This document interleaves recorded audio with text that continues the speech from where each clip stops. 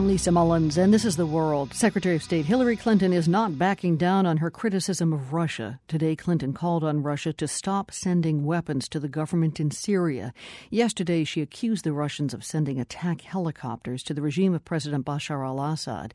She said the move risks escalating the Syrian conflict dramatically.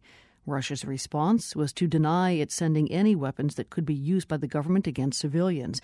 Moscow did admit, though, that it's fulfilling previously existing contracts to supply Damascus with air defense military systems. Pavel Felgenhauer is a military analyst for the Moscow newspaper Novaya Gazeta. He says that the Russian government's support for the Assad regime in Syria is more than political. Well, about 10 years ago, Moscow wrote off more than $10 billion of Syrian-owned arms debt in the understanding that the Syrians will buy more and pay cash.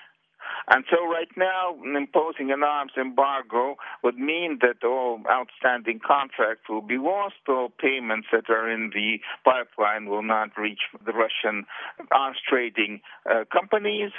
And since the same thing more or less happened just a year ago with Libya when Russia agreed to tacitly to an arms embargo, and Russian arms sellers say they lost billions of dollars, now the position is we won't do it as in Libya. We will not allow any arms embargoes at all. So you're saying that the pressure by the arms dealers, the financial pressure, rings more true and more loudly in the Kremlin than the international political pressure to stop arming the Syrian government. Absolutely. I mean, these guys are personal friends of President Vladimir Putin. They're closely connected. Actually, they're connected to the KGB. They're connected to the St. Petersburg clan ruling Russia right now. So anytime their influence is more than the influence of the international community or the Arab Muslim, Sunni community, world community, yes, of course.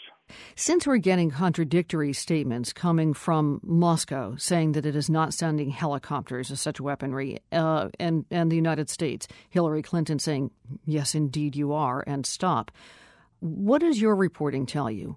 Maybe they're both saying the truth. For the Middle East, Russia includes Ukraine and Belarus and several other former Soviet republics. So weapons from there may be reaching Syria. Weapons that the Syrians actually need for their campaign against the opposition. But these weapons may not be sent by the Russian official arms trading monopoly, but by freelancers. If Russia, quote unquote, loses Syria, I mean, if the Assad regime is doomed, there's going to be a lot of bloodshed before that happens. What does this mean to Russia? Well, we have a small naval base in Syria. Well, that's symbolically more important. We have military advisors since the Cold War still working there with the Syrian military.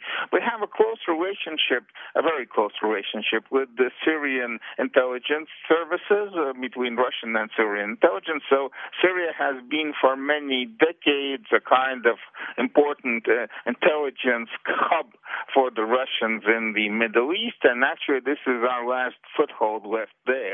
And if we lose that foothold, it's understood that Russia won't have much influence or intelligence presence left in the Middle East. So this is seen as a very serious loss, and it's not clear what we win if we go with the international community. In Libya, we won nothing. That's Pavel Felgenhauer, a military analyst in Moscow.